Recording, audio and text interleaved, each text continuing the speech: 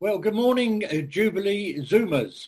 And as I say that, it seems to me that would be a very apt name for an American baseball team. The Jubilee Zoomers. Sounds good, it rolls off the tongues. And it's a great privilege and pleasure for me to be here with you on your final Zoom Sunday. And so I'm sure you're all looking forward to getting back to Macmillan next week. And then in September on to your new meeting place. Exciting days are lying ahead for you. And we're going to continue with our talking, our looking today into the book of Ephesians. But before we just look at the scripture, I want you to come on an imaginary journey with me. So here's what we're going to do. In our imaginations, we're going to shoot over to Darlington Station, and we're going to get on a Zoomer train, and we're going to zoom down to London. So I hope you're with me. We're in London, and what we're going to do, we're going to go to Buckingham Palace first, and we're going to watch the changing of the guard. And what an impressive sight it is. I don't know whether you've actually been able to do that, but it's a wonderful thing when the guards come marching down from their barracks with the band at the front, and they change over the guards in those sentry boxes at the palace. Amazing, wonderfully disciplined group of men. But the reason I've asked you to come with me on this imaginary journey is this. If I asked you, could you describe one of those guards? Whether it's a Coldstream Guard or a Welsh Guard or any of the other regiments of guards, could you describe what you see? And of course, what we see is the red tunic, the scarlet tunic. We see black trousers with a stripe down the side. We see that bear skin on the head. We see the shoes highly, highly polished. And each of us could describe what a guard looks like. Even if we've never actually seen one in the flesh, we've seen pictures and films. And as we come on to our scripture today, what we find is the Apostle Paul very cleverly doing the same thing with the Christians there in Ephesus as he writes to them. You see, they all knew what a Roman soldier looked like, just as we know what the guards look like in this country. And we've got a picture of a Roman soldier, and there he is. And you can see he's in battle mode. He's looking very fierce, and he's looking fit and ready to fight. And what the Apostle Paul has done here is he knows that the Christians in Ephesus understand what that Roman soldier looks like. So as we go on to the scripture, which we'll read together, we'll see that he likens the Roman soldier to the Christians' battle with the enemy. Today we're talking about spiritual warfare. So let's look at the scripture. We're looking at Ephesians chapter 6, beginning at verse 10.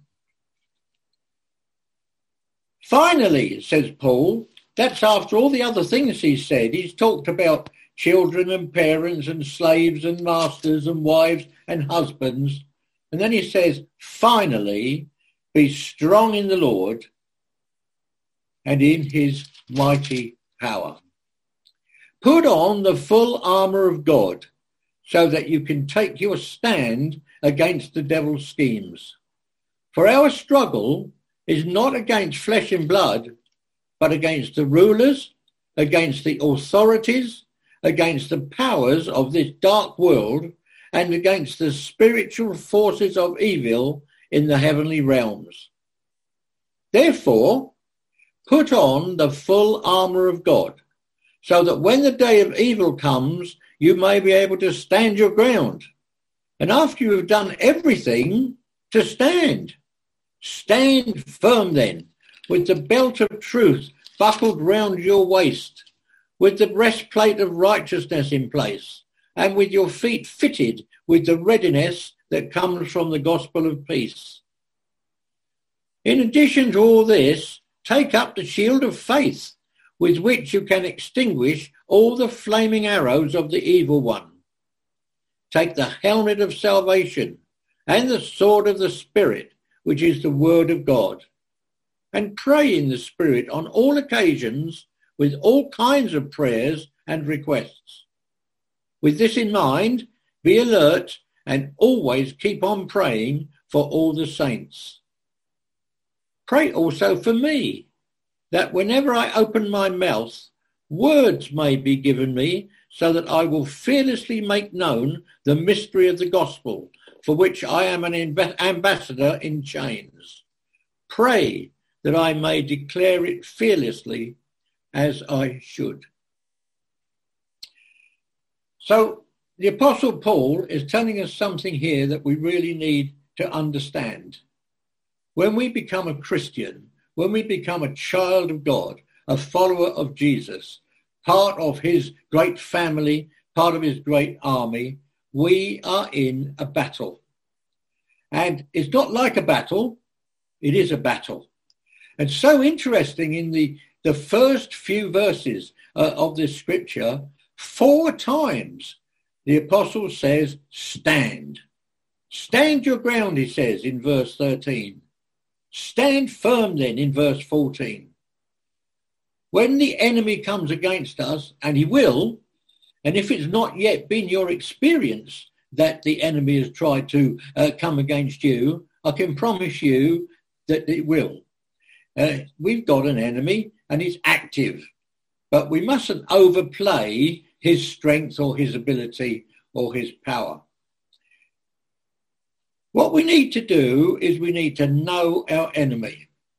We need to analyse what his tactics are, and we need to use our weapons so that we can win victories. 2 Corinthians 2:11 says, so that we may not be exploited by Satan, for we are not ignorant of his schemes. And the Apostle Peter writes, stay alert. Watch out for your enemy, the devil. He prowls around like a roaring lion, looking for someone to devour. Resist him, standing firm in the faith, because you know that the family of believers throughout the world is undergoing the same kind of sufferings. You see, when you find yourself under pressure from the enemy, you're not alone. It's something that happens to all of us to some degree or another. And the Apostle Peter there says this is true of believers throughout the world, this same standing and fighting for the gospel. So let's have a look at some of the armour that he tells us we should put on. The first thing he says is that we should put on the belt of truth in verse 14. Now, what does a belt do? A belt holds everything together. And in the case of the soldier, it's holding his tunic and it's binding his loin cloths and all the other stuff that he's got on. It binds everything together, this belt. And we've, in our house recently, had quite a number of different workmen in doing different jobs. We've had electricians and plumbers and carpenters and bricklayers. And nearly all of them seem to have a belt with lots of pockets and hooks on.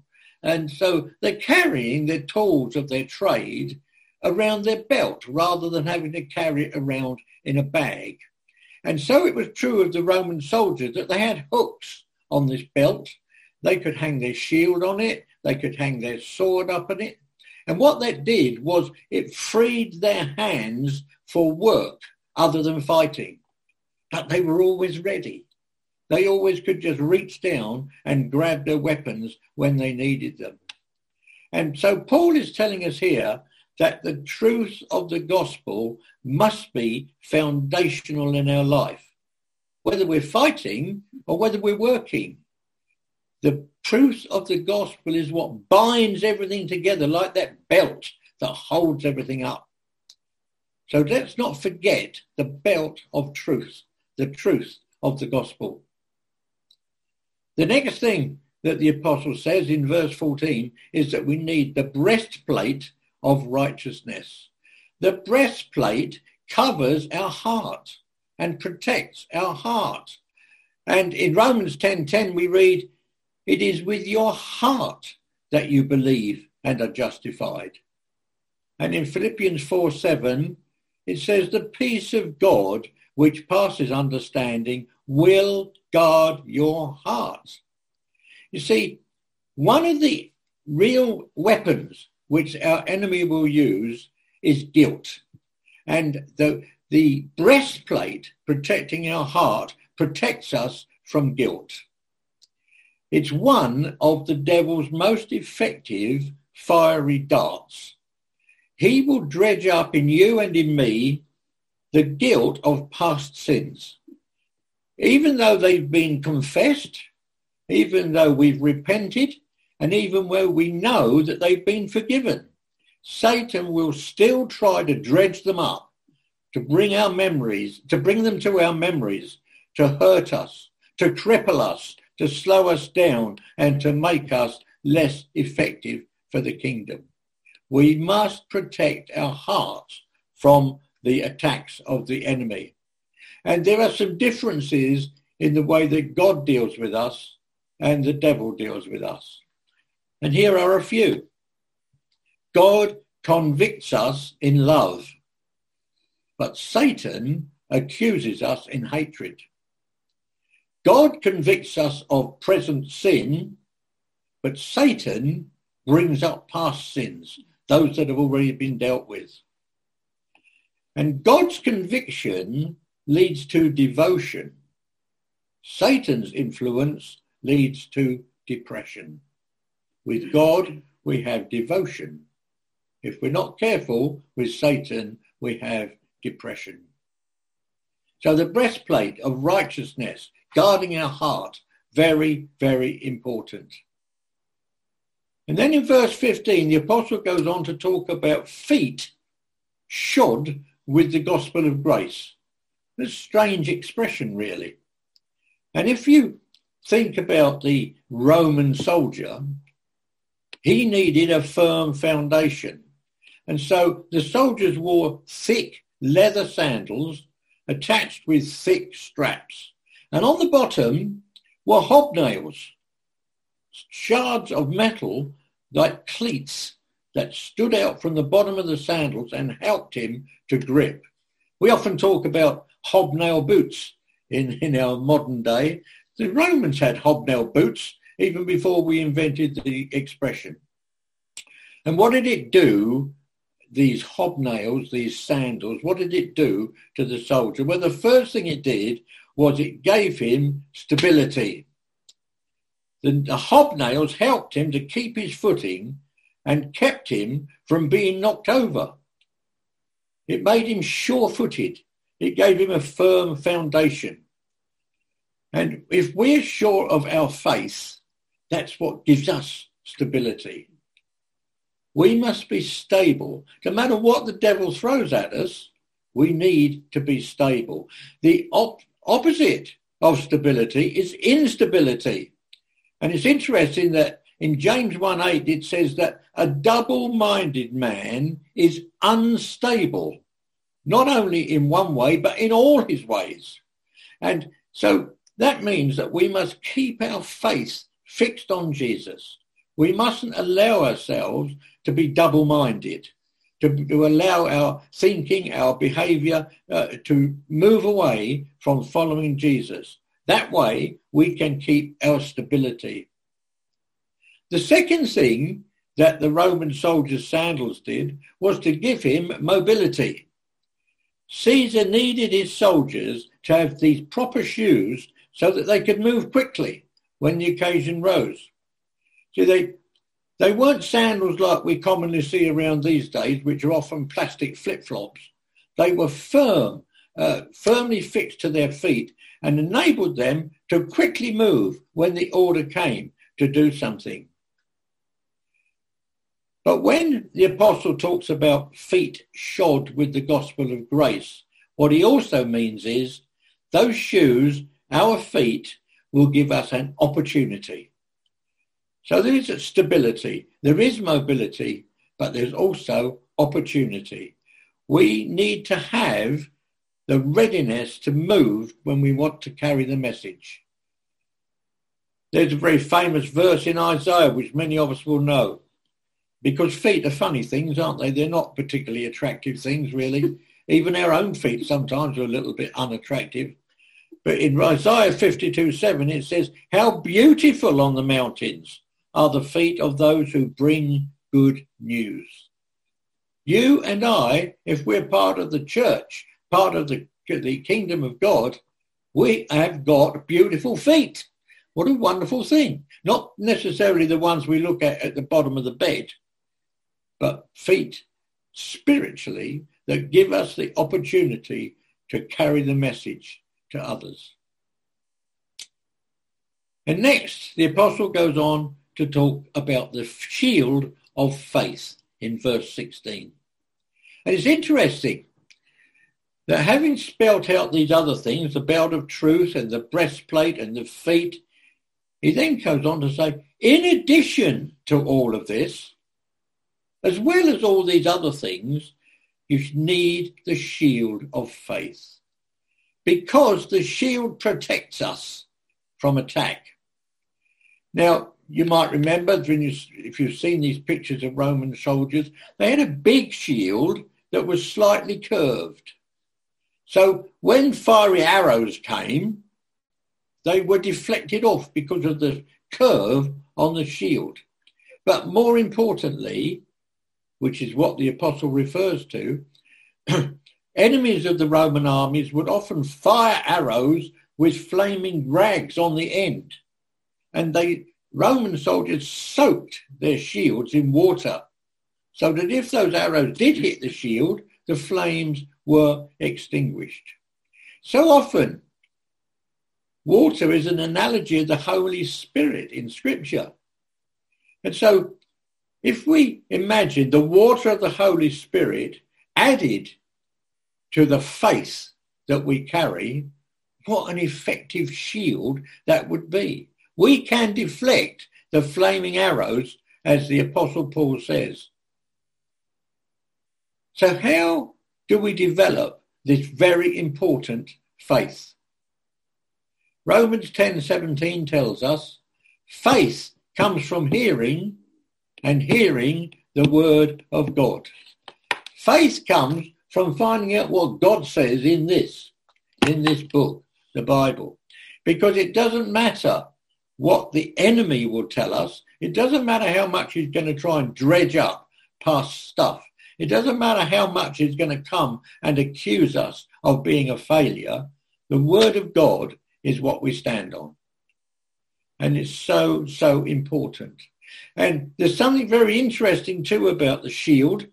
The shield that the Roman soldiers carried was not only an individual protection, but it was a corporate protection. And so often a squad, or whatever is the right term for a group of Roman soldiers, when they were under attack, would lock their shields together and advance behind them, so that there was a corporate defense, as it were, from the enemy. And even if the enemy's arrows were coming down from above, they locked their shields over their heads so that they could not be penetrated by the enemy's arrows. So our shield of faith is so important for us individually, but it's also so important that our shields of faith are locked together. And we go forward as a body of people against the enemy, locked together and sheltered and shielded with the faith that he can give to us. Verse 17, the helmet of salvation. You know, during the last, 18 months during this pandemic time, it's been very, very easy for our minds to become affected. And we've moved into an unknown. And often we've not known what was going to happen. We've not known, is there another wave coming? Will it affect me? Will it affect my family? Will it affect my friends? There's an unknown about the whole thing. And, so often the unknown can lead to anxiety. And if we leave anxiety to flourish and fester on its own, very soon that anxiety becomes fear. And fear can control our lives. So the helmet of salvation guards our minds. When we become a Christian, we become a new creation, the Bible says. That means every part of us is renewed. And we know that the head is potentially the easiest part to be damaged. We know, don't we, that cyclists and motorcyclists and workmen and policemen and firemen and soldiers, part of what they do every day is to wear a helmet, because we know that if the head is damaged, the whole person is damaged. If you've never read a book by Dave Holden called Battle of the Mind, if you can still get it, it's really, really worth reading. You see, if the head is damaged physically, the whole body is hurt. In the spirit, if the mind is damaged, the whole person is hurt. So that's what the helmet of salvation does. We must cling to our salvation and use it as a protection to guard our mind. Some interesting things about the mind. There is a power of the mind. There is a power in a disciplined, diligent mind. There's a power to live life, a power to create, a power to design, a power to visualize. There's power in the mind. There's also potential in the mind. We have the potential to change what we think. Romans 12:2 in the New Living Translation says, don't become like the people of this world. Instead, change the way you think. Then you will always be able to determine what God really wants, what is good, pleasing, and perfect. So there's a power in the mind, there's potential in the mind, but we need to be aware our enemy, the devil, would love for us to have pollution of the mind. The devil would love us to dwell and concentrate on negative stuff. He would love our minds to be filled with things like hatred, impure thoughts, malice, jealousy, greed, envy, all these things. You know, it is true that there is a stage in things that can be damaging to us. What we conceive in our minds, if we believe in our hearts, we can receive in our life. So if we conceive good things, things of the Spirit, that's what we will receive in our life. If we conceive of bad things, like these things I mentioned, that is what we will receive in our life. So the mind must be protected, which is what the helmet of salvation is for.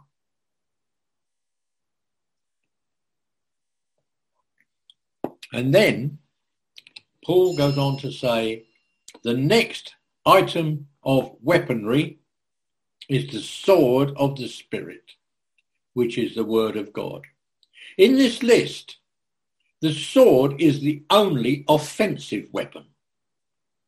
The preceding things were all defensive, but now we have an offensive weapon. And a wonderful example to us of the sword of the Spirit being the word of God is Jesus in the wilderness being tempted by the devil. Recorded for us amongst other places in Matthew chapter 4. Satan attacks, Jesus defends. How did he defend? He quoted the word of God. Satan comes along and says, you're hungry. Turn these stones into bread. What's Jesus' response? It is written. Man should not dwell by bread alone, but by every word that proceeds from the mouth of God. And then as the temptations went on, that was Jesus' defense. It is written, the word of God. See, the word of God is stronger than any temptation. And you and I will suffer temptations. We will know temptations, every one of us, in one form or another. And instead of giving in to temptation, we need to go back to our faith. And what does God say? It's interesting that the word in the Greek is often logos, a word we probably many of us know. But when we're talking about it is written, the word of God, they're a different Greek word, rhema, and that actually means the sayings of God. So Jesus, when he stood against the devil, was saying, this is what God says. It doesn't matter what you say, this is what God says. See, the promises of God, they become our swords. That's what the apostle's saying here. The sword of the Spirit is the word of God. Hebrews 4:12, the word of God is living and active, sharper than any two-edged sword. The word of God is quick and it's powerful and it's sharp.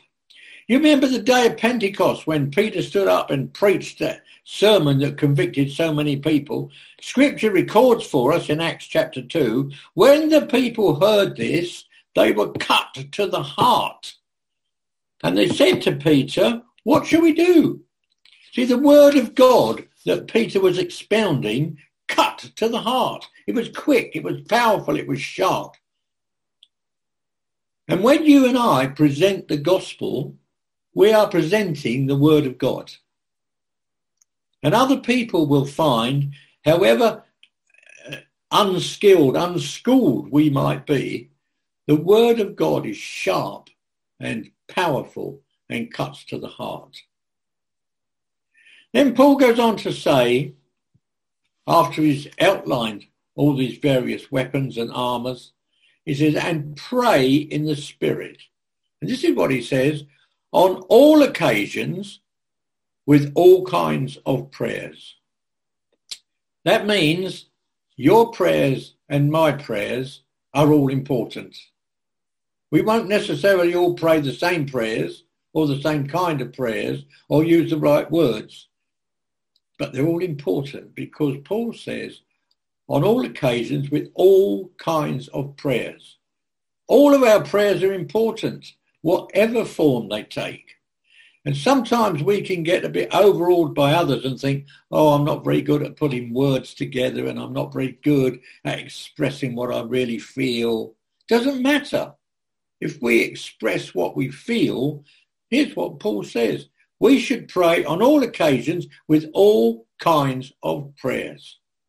All our prayers are important, so we need to bear that in mind, whatever form they might take. And we've got to add our prayers to our weapons. I don't know if you've ever thought about this, but you and I, if you're a Christian here this morning, we're part of the worldwide Church of Jesus with millions and millions of fellow believers. And have you ever thought that this church that we're part of was birthed in a prayer meeting following the resurrection? Acts 1, verse 14. This is just after the resurrection. They all joined together constantly in prayer, along with the women and Mary and the mother of Jesus and with his brothers. The church was birthed in a prayer meeting. What an important thing that makes. And when Paul tells us to pray in the Spirit, That means we are to pray with a definite dependence upon the Holy Spirit's power. Effective prayer has to be offered in humility, with faith and an expectation of fulfillment. We're probably, many of us, familiar with the words recorded in James 5:16. The earnest prayer of a righteous person has great power and produces wonderful results. Then Paul gets a bit personal. And now he says in verse 19, pray also for me. What did he want them to pray for him about?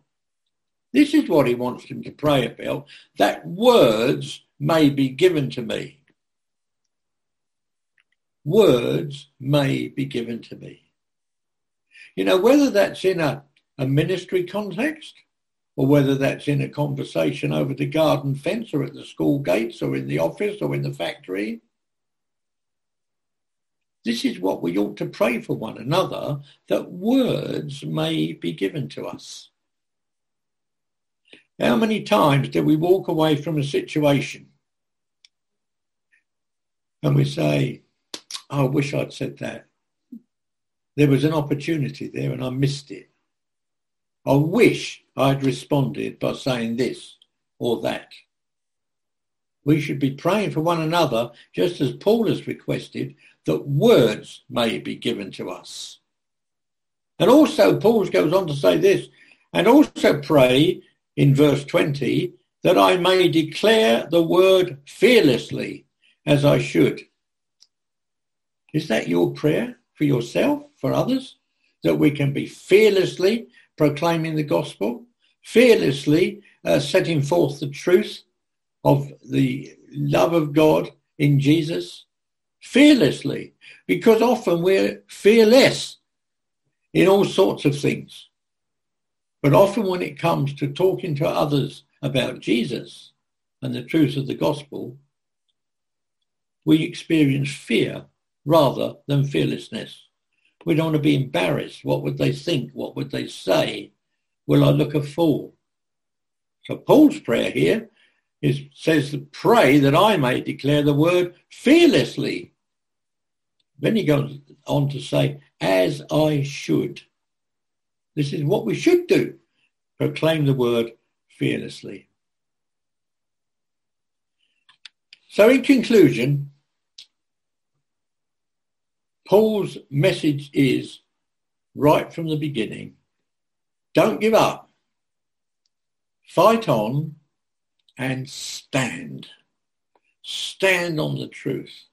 You know, when we stand on our ground, we also take ground for the kingdom. And so, as we think of this Roman soldier and all the equipment he's got, Paul is telling us, we've all got the same equipment. The Roman soldiers, the Roman armies were very, very successful. And if we adopt all the bits of armour that have been set out here, we also will be very successful. Not in fighting another army, not in taking over countries and nations, but in resisting the devil. He will come along and he will prod and he will poke and he will try to affect you. But the fact of the matter is, we have to be very careful not to attribute to the devil power that he doesn't have. See, God is everywhere. The devil isn't. God knows everything. The devil doesn't. God sees everything. The devil doesn't. He does not have the power that we often accidentally attribute to him. We have the victory over whatever he can do. See, it's not like a battle. It is a battle. That doesn't mean that it has to be painful and we all get wounded and hurt. But it does mean we need to be aware. And it means that we need to stand just as the apostle has told us to. Even when circumstances seem not to be saying the same thing, even when we're surrounded by circumstances which seem bad and we can't work out, well, why is it happening like this? We need to stand on the truth of the gospel and exercise our faith. The breastplate to guard our hearts, the helmet to guard our minds, the belt to tie things together, the shoes that we can be stable and we can move quickly when we need to. They're all so important. And finally, the sword of the Spirit, which is the word of God. Stand, says Paul. And having done everything, stand. He says it 4 times in one verse. Stand. So important that we don't get knocked sideways by our enemy. We don't want to be scared of this battle. It's not that we want to talk about a battle to try and make people nervous. We just need to know there is a battle, but we also need to know that in Jesus we've got the victory all the time, no matter what the devil tries to do. As we just conclude this morning, I just felt God was speaking to me about one or two of us, maybe even this morning, that have become aware of the enemy's influence on us. And I would just love to pray for one or two people, if that's okay. I just had a sense that as I was reading some of the things through earlier on, that the pollution of the mind can bring, I just felt that there's a man here, and you identified with the thinking of impure thoughts. Just as I read it out, it clicked with you, and you realised that's sometimes where you're at. And I'd love to pray with you, and just pray that the Holy Spirit will enable you to stand and change your thinking, so that you know the power of the mind and the potential of the mind, but not the pollution of the mind. And I felt God was saying there are others that are also associated with this whole mindset thing. And there are some who you realise that actually in your mind you're envious too much of other people. I think of some ladies who feel jealousy about other women. I think particularly there is a lady watching today and you feel jealous of other women who seem to be able to dress better. They always look good, and you don't think you always do. And the result of that is you're envious of someone else. And God wants to deal with that with you this morning. He wants to help you through that. He wants to renew your mind so that you can dislodge that envy and that jealousy. Let's just pray together right now as we finish. Lord Jesus, you know each of us probably better than we know ourselves. You know each of us what we think, what we are like. You know us when we're in the quiet places all on our own. We think we might be alone, but with you we're never alone.